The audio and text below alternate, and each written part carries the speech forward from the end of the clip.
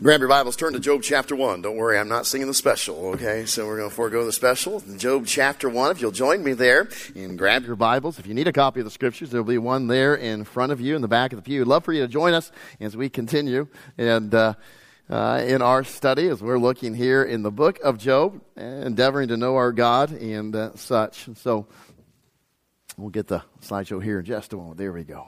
All right.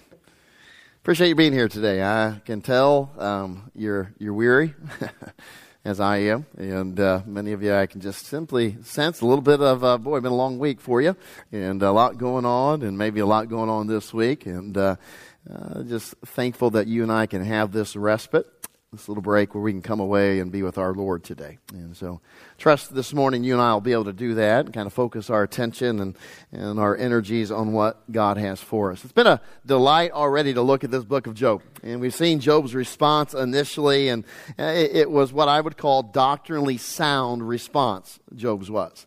Here he trusted in his God, his sovereign God, and that faith did not waver early on. And yet, as those things tarried, the troubles and trials, and you and I have troubles and trials today, no doubt.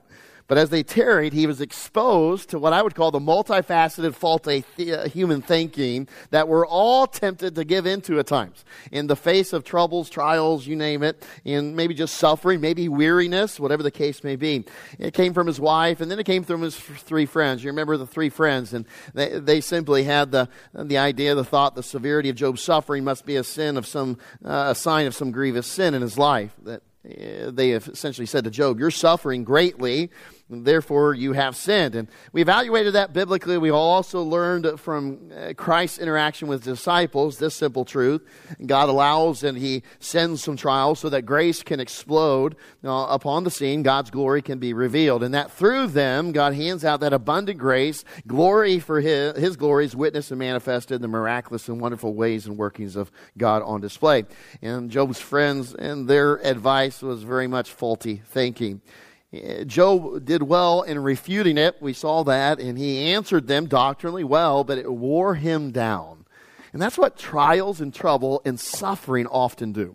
They wear us down physically, and then often they'll wear us down spiritually. And as he argued with them, he defended himself against those accusations. He opened himself to other faulty thinking. Last week, you remember what we saw? He began to think about God and that God was hiding from him, that he was treating Job like an enemy, not like a loved one or a friend. And we said it pictures well here this faulty thinking. Trials and troubles, when they drag on with little resolution or relief, can cause us to think that God has departed or is distant.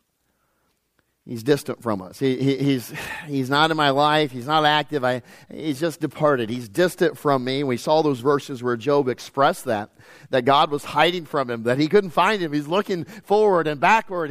He could not find God in this situation. That's what Job felt like. And it reminds us that such thinking stands in opposition to what we know about the very character of God and the doctrine of who God is. So here's a pertinent question. When you and I are facing suffering and trials and trouble, we ought to ask ourselves simply this: is what I'm thinking, or even maybe what I am feeling, because our feelings often impact us.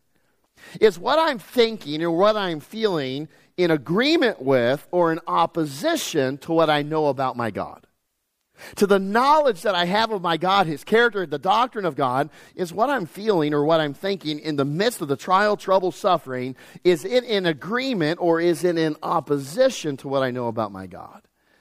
And that will help us to identify some faulty thinking in our lives and say, you know what, I don't want to entertain that. Finally, brethren, whatsoever things are true and honest and just and pure, if that's not it, I don't want to think on it. I don't have anything to do with it. See, Job found himself there. We talked about the incongruency of what Job was thinking with what we know about the character of God. We saw there from Hebrews chapter 13, verse 5, God never leaves us alone. He never forsakes us. That's His promise. We also saw that God is, and I love this statement, is only a drawing near away from any of us. He says, draw nigh to me and I'll draw nigh unto you, in James chapter 4 and verse 8. Those are some of the moorings, we said, of the Christian life, the anchors, and we don't want to wander away from those. As trials and troubles come and they become overwhelming and they affect our emotions, they affect us physically, we don't want to get away from the anchors, the moorings of the doctrine of God, what we know about the very character of God. Then there was one other area that we saw last week, and that's something that you and I can empathize with, right? The ups and downs struggle of trials, troubles, and difficulties and sufferings. No matter where they come from, what kind they are, what variety, there's the up and down. We saw that Job had good days, but he also had bad days. One moment he was questioning all he knows about God, and the next he's rehearsing the very promises of God. We saw that there in Job 23 and other places. We said that Job needed to be reminded of a couple truths. What were they? Number one, I can not only trust him in the end, but I can trust him in the moment. I can not just to bring it all to good, but I can trust him right now in the moment of the trial, the trouble, the suffering. Secondly, he's not only the God of heaven and eternity, he's the God of earth and of today. He is the greatest support that we could ever hope for in this race, as we saw last week, that's called the Christian life. He isn't just there at the finish line. He is with us every step of the way, giving us exactly what we need. And that's what Job forgot. And it affected certainly his thinking, his outlook on life. And this is one of the things, if you read it as, you remember I mentioned it a couple sermons ago, one of his statements was, what? Cursed be the day I was born, essentially. The day of my birth, cursed be that day. And he was lamenting of life. What led him to that was this faulty thinking and the multifaceted human faulty thinking that he gave into. And sometimes you and I forget that God is with us every step of the way. We are tempted, and Satan would love us to think that he is distant. He has departed from us. Now we turn our attention back to Job chapter 1, and we're going to read verse number 1 in just a second. But would you pause with me? Let's take a moment and have a word of prayer and ask God to bless in his service.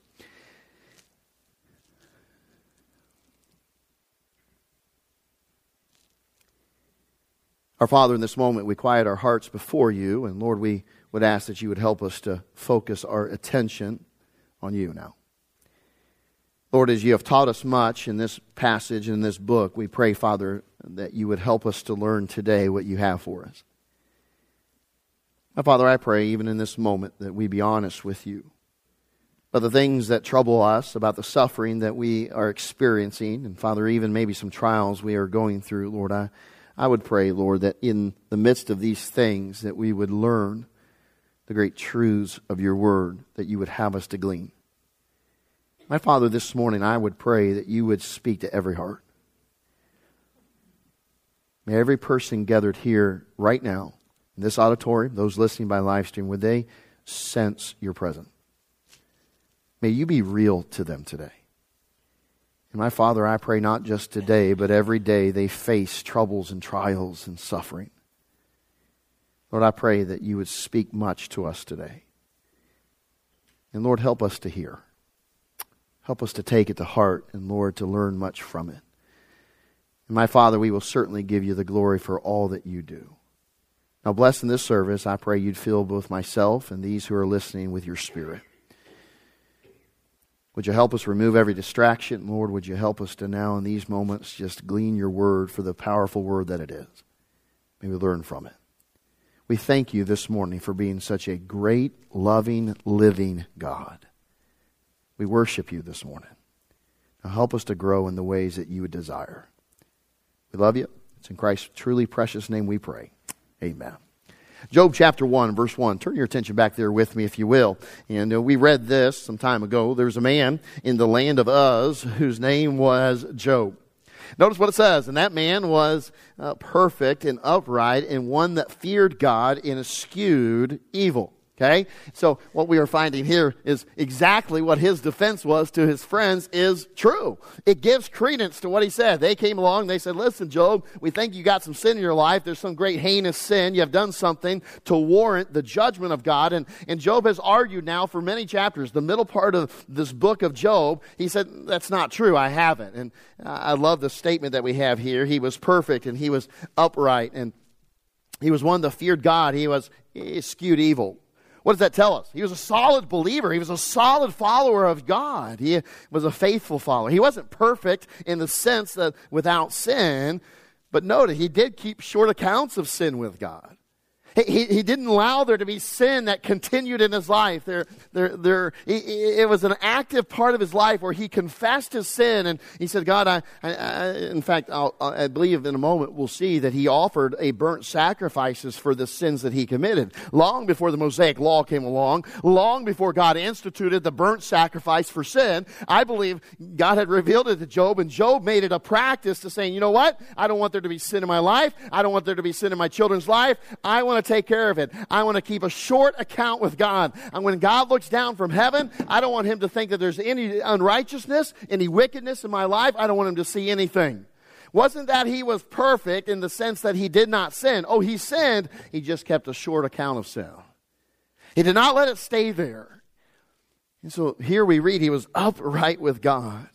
You see, verse number 5 is the verse I alluded to. It tells us that he offered continually, I love that statement, sacrifices for the sin on behalf of his children.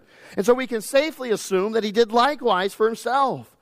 We are told that he did what? He feared God, the awe and reverence of God, the God of all creation. He recognized him for who he is. He feared him. There was awe and reverence of him.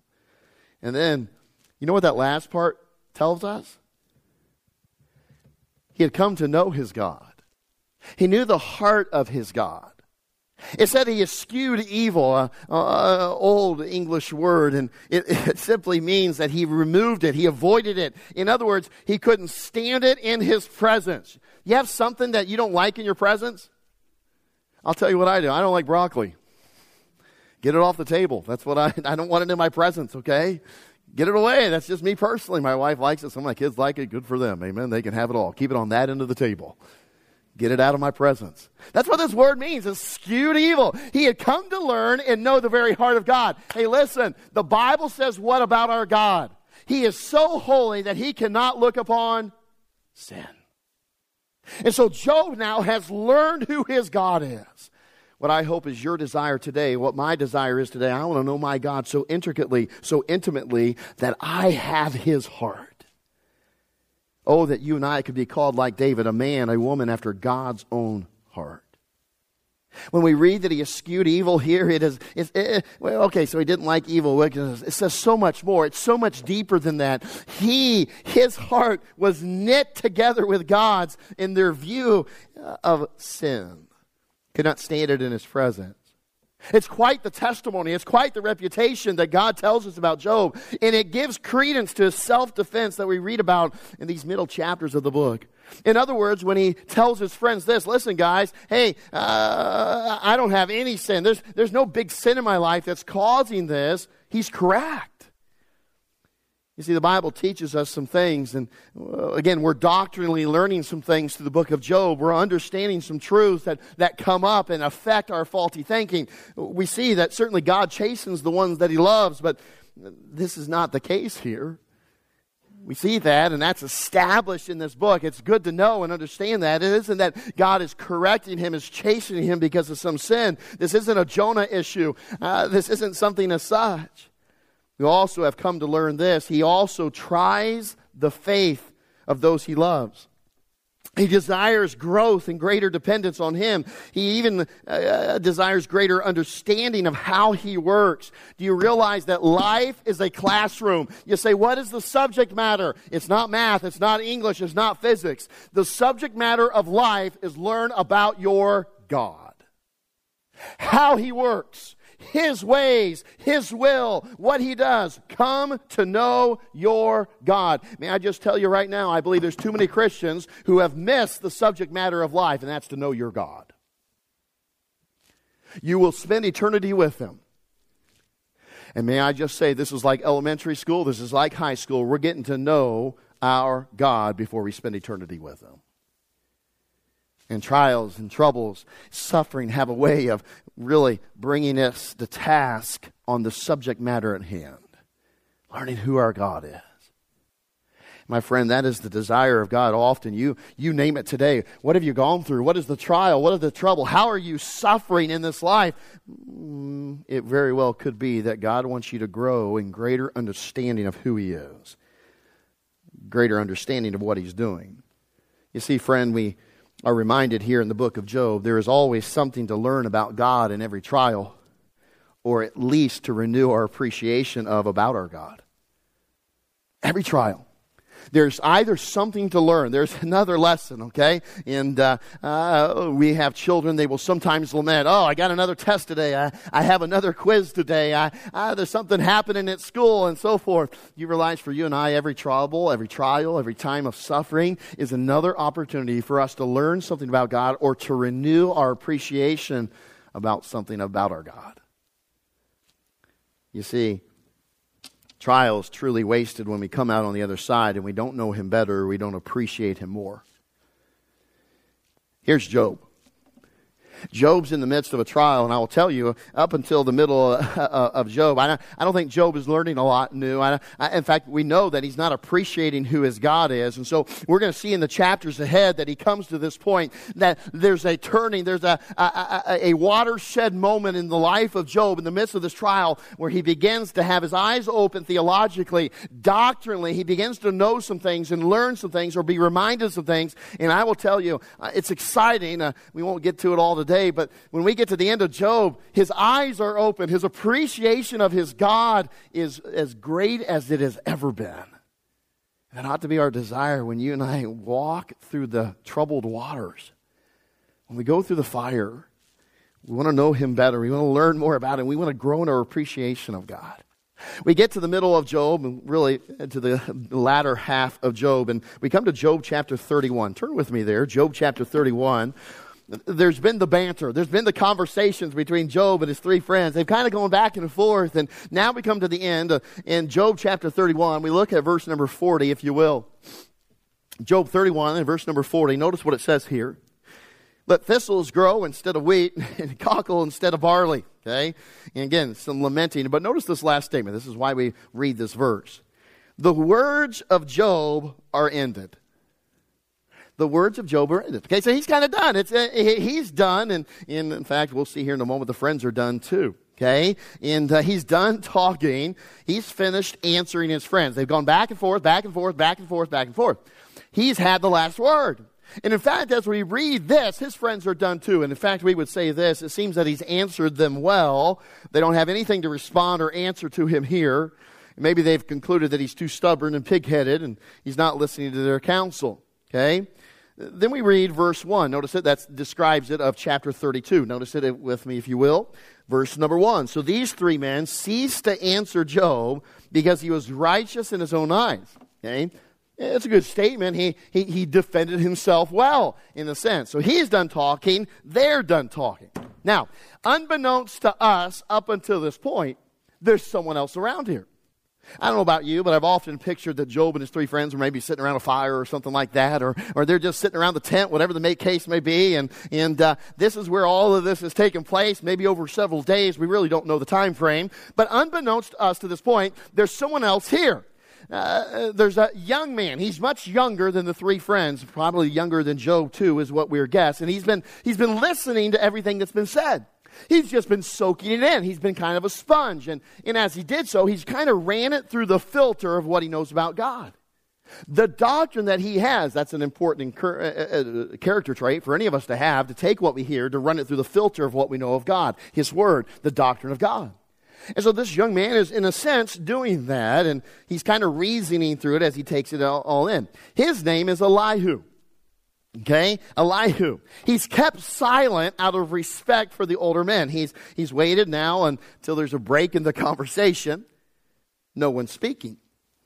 It's kind of quiet. And so now it's, in a sense, his time to speak. He's moved to do so. In fact, his response will cover nearly 6 chapters of the book. Immediately, when you begin to read the words of Elihu, he has what I would call a younger enthusiasm. There's some passion to him. There's some zeal to him about what he's going to say and how he's going to speak. And in a sense, he cannot keep silent any longer. He's noticed some of the faulty thinking of Job, in fact, and also the erroneous doctrine of Job's friends. And frankly, can I just tell you this? He's angry. There is some righteous indignation about Elihu that comes through. Look at verse 3, if you will, this same chapter 32 and verse 3. Notice what it says. Also, against his three friends, speaking of Elihu, was his wrath kindled, because they had found no answer and yet had condemned Job. Now, Elihu had waited till Job had spoken, because they were elder than he. When Elihu saw that there was no answer in the mouth of these three men, that his wrath was kindled. It says it again. Verse 6. And Elihu, the son of Barachel, the Buzite, answered and said, I am young, and ye are very old. Okay, that's probably not the nicest thing to say, but that's what he says, right? Wherefore I was afraid, and durst not show you mine opinion. I said, days should speak, multitude of years should teach wisdom. It's true, great. But there is a spirit in man, and the inspiration of the Almighty giveth them understanding. And I can't help but think of the New Testament statement where Paul tells Timothy, don't let anybody despise thy youth. If you're listening to the Holy Spirit, you're being led of the Holy Spirit, as this even alludes to. He gives understanding, inspiration of the Almighty at times through certainly His Holy Spirit. Notice verse 9, great men are not always wise, but that is a good human principle to live by. Okay? Somebody may have credentials, someone may have power, someone might have popularity, but that does not make them wise. Notice it, neither do the aged understand judgment. Therefore I said, hearken to me, I also will show mine opinion. Behold, I waited for your words, I gave ear to your reasons, whilst ye searched out what to say. Verse 12, yea, I attended unto you, and behold, there was none of you that convinced Job, or that answered his words. You know what we say in modern vernacular? We've been going around in circles, guys. You've been going around in circles. We've not achieved anything. You haven't convinced Job. Job hasn't convinced you of his own righteousness. You haven't convinced him there's some sin present. We're kind of going around in circles here. I think verse number 3 is probably the key verse. Notice what it says, his wrath was kindled. Why? Because notice the statement. This is a insightful statement given to us in the book. Because they had found no answer. But yet, they had condemned Job. See, the statement here, as we read it, they literally found no reason, they found no answer, no heinous sin, no great wickedness that caused these things to happen, but yet they're still condemning him. They still condemned him anyway, saying there must be sin present. And literally saying, well, we don't know what it is, Job, and you say you don't know what it is, but I'm just telling you, you've got to have sin in your life. Literally condemning him without any evidence. And I'll tell you today, if you're here and others have condemned you for no reason, they falsely accused you without credence, take heart. You're in good company.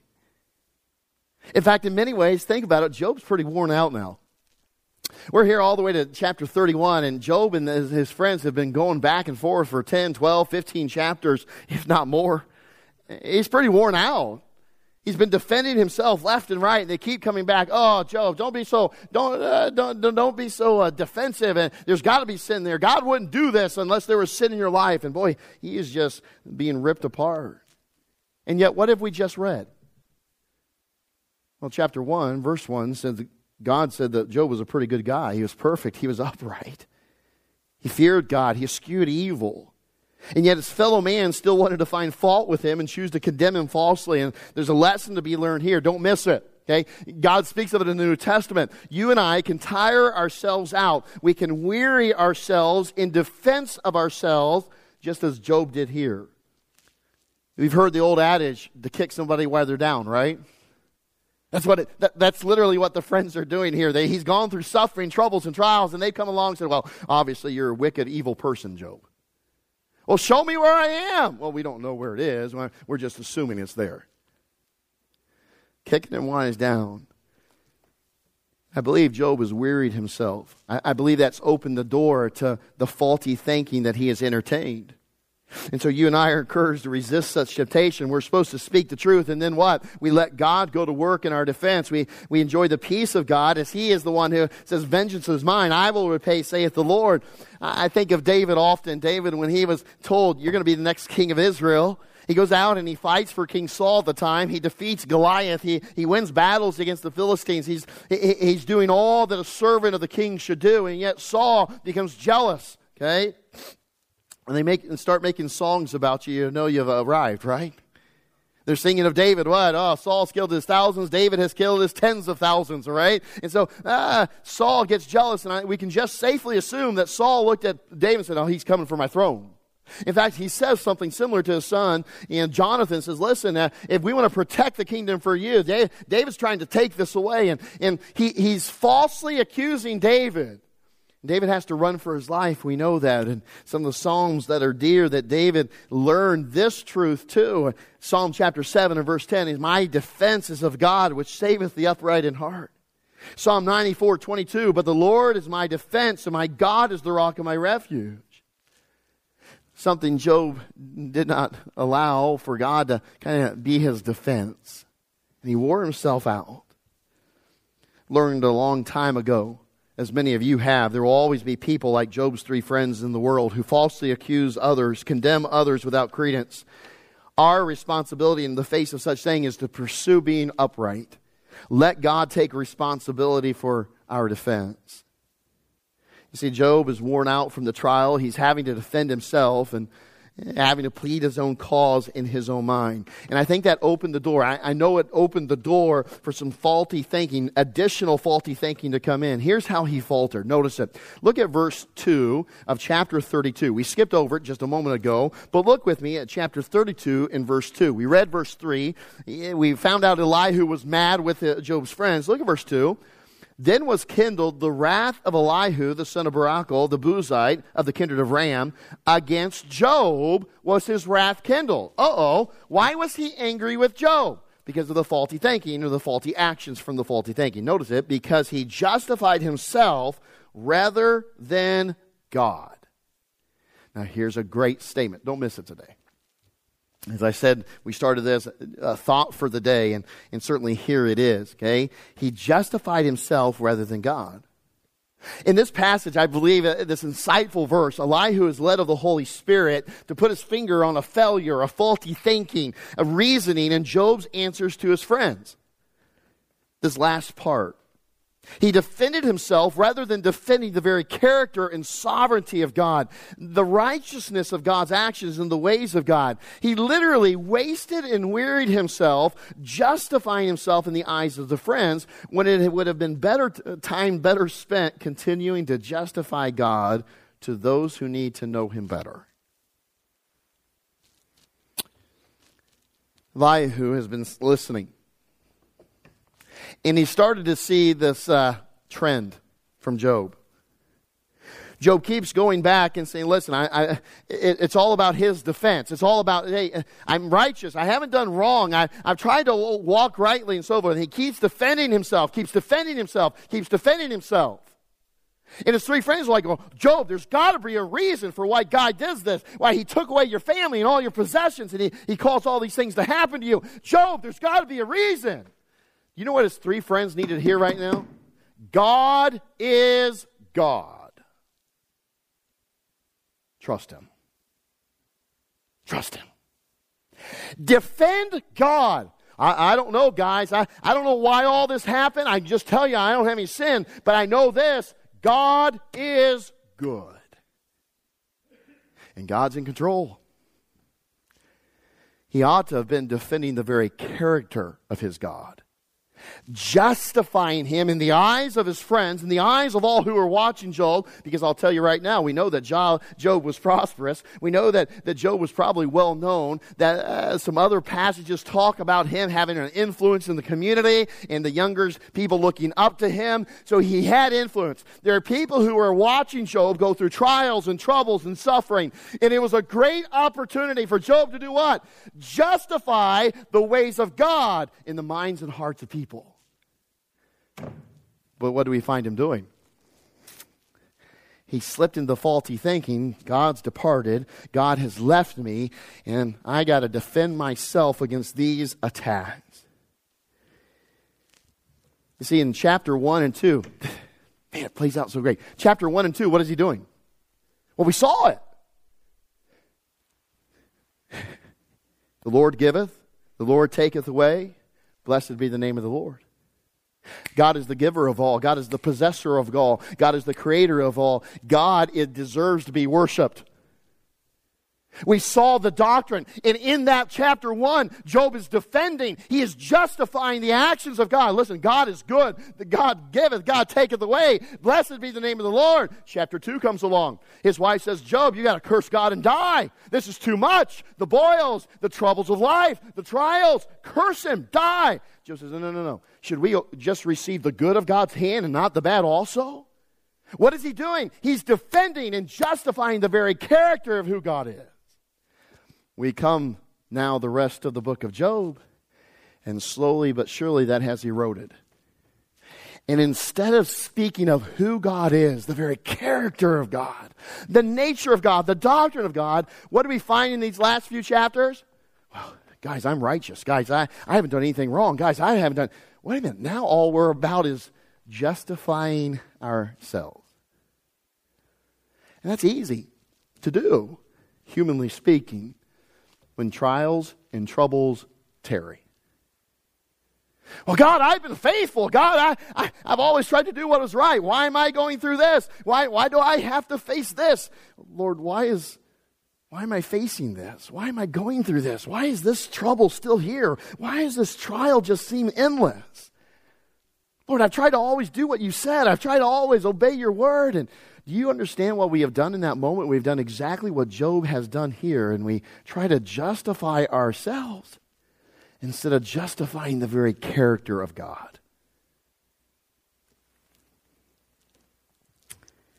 What does it tell us? It reveals something about us and what God is doing, and it's as simple as this.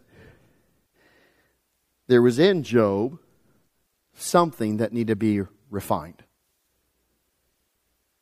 Chapter 1, verse 1, we know he's righteous. We know he's upright. But there's a residual thing here. There's something that's there that needs to be taken care of. You remember what he's put in Job 23:10, or what he stated here?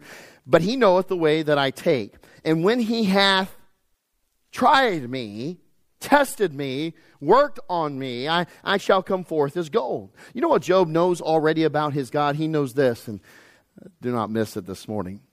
His love for and delight in every one of us is so great that he will never cease to refine us until we are what he desires us to be in every way. Job, righteous, upright, feared God, skewed evil. Yet, under the minute microscope that the Holy Spirit uses, there was something that needed to be refined here. Something that could and needed to be dealt with. See, Job hits on it here. He says in Job 23:10, when he has tried me, when he has literally refined me. You see, God doesn't stop. He doesn't give up. He doesn't discard us when he finds an infirmity spiritually, a chink in our spiritual armor. Rather, he goes to work even on the smallest impurity or bit of unrighteousness. And especially as trials tarry, it begins to reveal. Things come to the surface in our life and our hearts and our minds that aren't good, that don't need to be there. Faulty thinking and things that God says, okay, that's exactly the impurity I want to get out.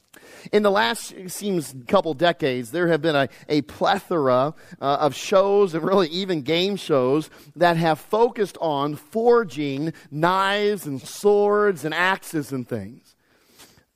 Guys who would take a piece of metal, they'd mold it and make it. They'd forge literally it into a knife or a sword that I'm partial to that can cut and slice and withstand normal use. Well, in the forging process that takes place, there are times that a blacksmith will discover what he would call an impurity in the metal. And though they have tried to work it out and so forth, and sometimes it is only revealed at certain parts of the forging process. And when they find that, they know that they can't go any further, that little impurity, and often a line in the metal or something will reveal it, they know that if it's not taken care of, that when now that knife, that sword is used against something strong, it will not have the strength. There will be a weakness that is needed, or a strength that is needed, that will not be there. That sword will be found to be faulty. That knife will not be able to cut or withstand the pressures that it will face down the road. And so what do they have to do? They will often have to put it back in the fire. They will all have to heat up that metal again, trying to get out that impurity. And you and I, we may look and say, I just don't see anything. But to the trained blacksmith, to the one who works the forge, there's just this small little impurity. And that blacksmith knows that if we do not deal with this, strength will be compromised. It will not be able to do all that it needs to do. My friend, I find it quite interesting that those blacksmiths will often have to do that, sometimes multiple times. Refine the metal. Get rid of even the slightest impurity. And that action is actually something that is pictured in Scriptures as our God doing with us.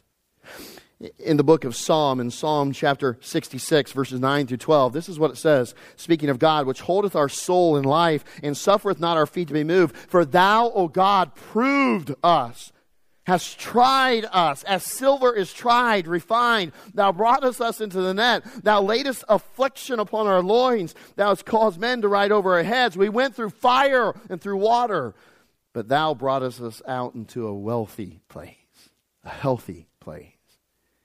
Zechariah chapter 13 verse 9 says, and I will bring the third part through the fire, and will refine them as silver is refined, and will try them as gold is tried. They shall call on my name, and I will hear them, and I will say, it is my people, and they shall say, the Lord is my God.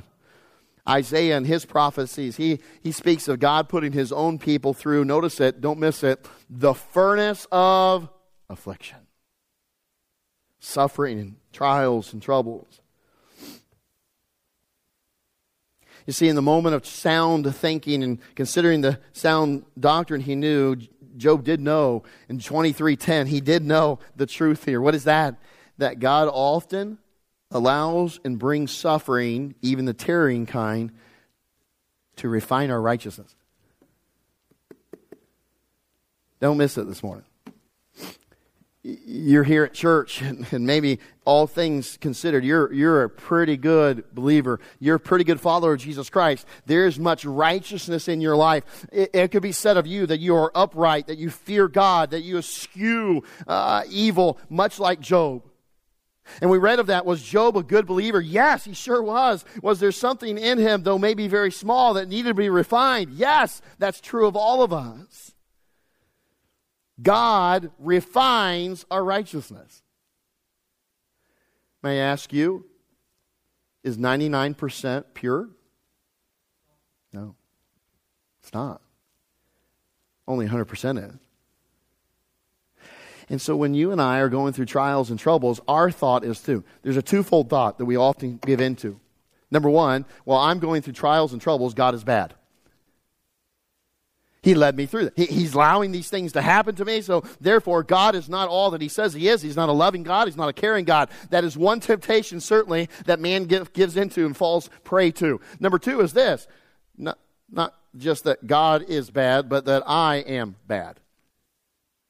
You ever go through trial and suffering and such, and you think, well, man, I'm a terrible Christian because I wouldn't be going through this if this was not true. Now listen, we've already said there are consequences of sin, no doubt. We ought to ask that whenever trials, trouble, suffering comes to ensure that there's not sin in my life that has caused this. But when we get beyond that, we understand that, listen, all suffering, trials, and troubles does not mean you are a bad believer. Sometimes it simply means God is refining your righteousness.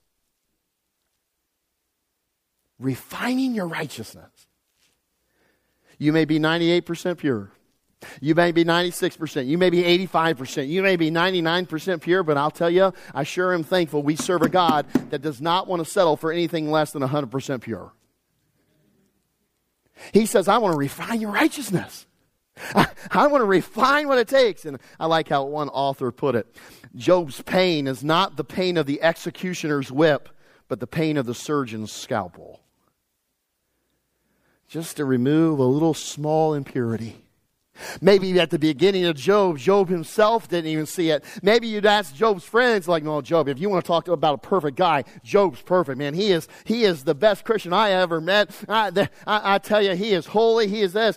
Maybe everybody thought, oh, there's nothing here. But oh, isn't our God amazing in His ability to spot the impurities?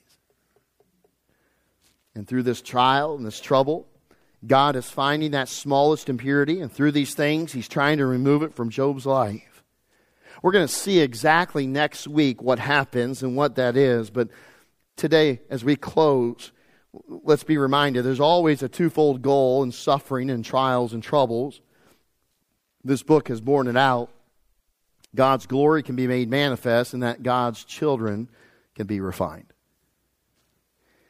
God's glory can be made manifest, and that God's children may be refined. As it was true of Job, it is true for you and I today. Our trials and our troubles and our suffering are there to refine us sometimes.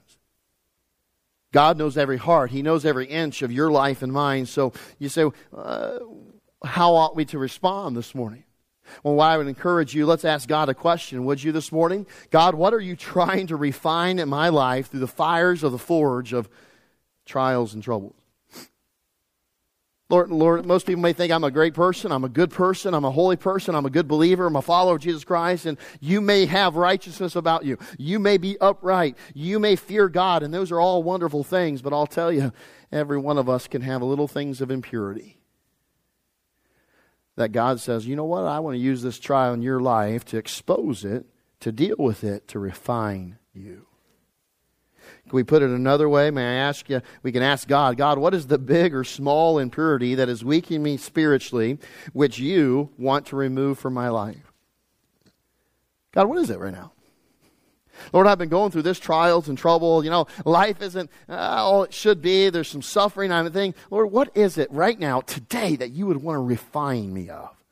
That small impurity.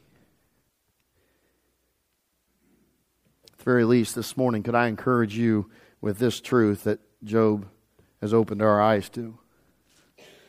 His love for and delight in you is so great that your God will never cease to refine you until you are everything He wants you to be. The children's song says it well. He's still working on me. He loves you so much. He delights in you so much that the least little impurity He wants to get out. What is it today? What is it that God would put His finger on? Today you might be a pretty good Christian. You may be better than most, yet we know that He wants to refine your righteousness. Will you submit to Him by allowing the Holy Spirit to reveal it? Will you confess it and forsake it? And will you praise the Lord in heaven that you serve a sovereign God who loves you enough to refine you?